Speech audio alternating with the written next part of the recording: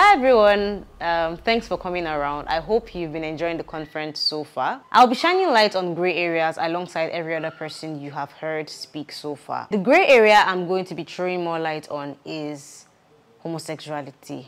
What is homosexuality?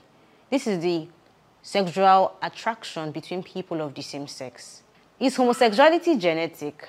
Now, science has shown that homosexuality is not genetic. However, some scientists have claimed that a complex relationship between genes have supported same-sex attraction. But we can't hold this as facts. And because of this, let's turn to the Bible to see what the Bible has to say about the subject matter. Now, starting from the Old Testament, Sodom and Gomorrah. In Genesis chapter 18 verse 20, God was speaking to Abraham and he told him that the outcry of Sodom and Gomorrah is great and their sin is very grievous. Now, if God is saying that their sin is grievous, it already tells you of his heart and his stand towards that sin. What sin were they committing? Homosexuality. People of the same sex were having sexual interactions and sexual intercourse between each other, and God called it a grievous sin.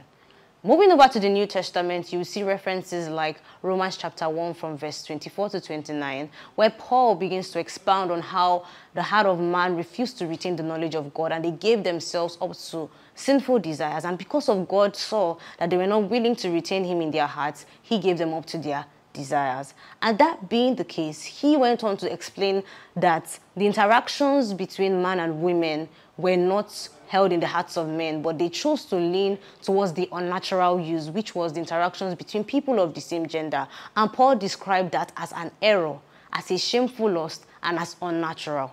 So we can see from Paul's claim that homosexuality is not a natural thing. Also, in 1 Corinthians chapter 16 from verse 9 to 10, Paul talks about those who will not inherit the kingdom of God because of the actions they were found indulging themselves in. For example, was fornication, homosexuality, greed and lust, and so many other sins he listed there. So we can see that the Bible is clear based on these three major references I've given on homosexuality. And the Bible stand is that homosexuality is a sin.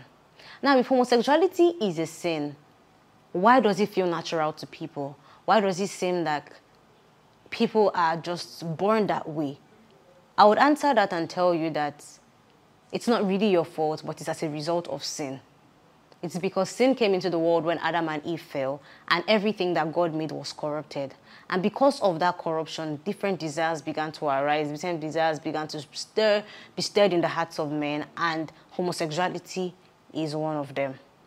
Now, that being the case, I will also tell you that it's unnatural because it deviates from God's natural design in Genesis chapter 1 from verse 26 to 28. That God made man and woman and he told them to go and be fruitful and multiply.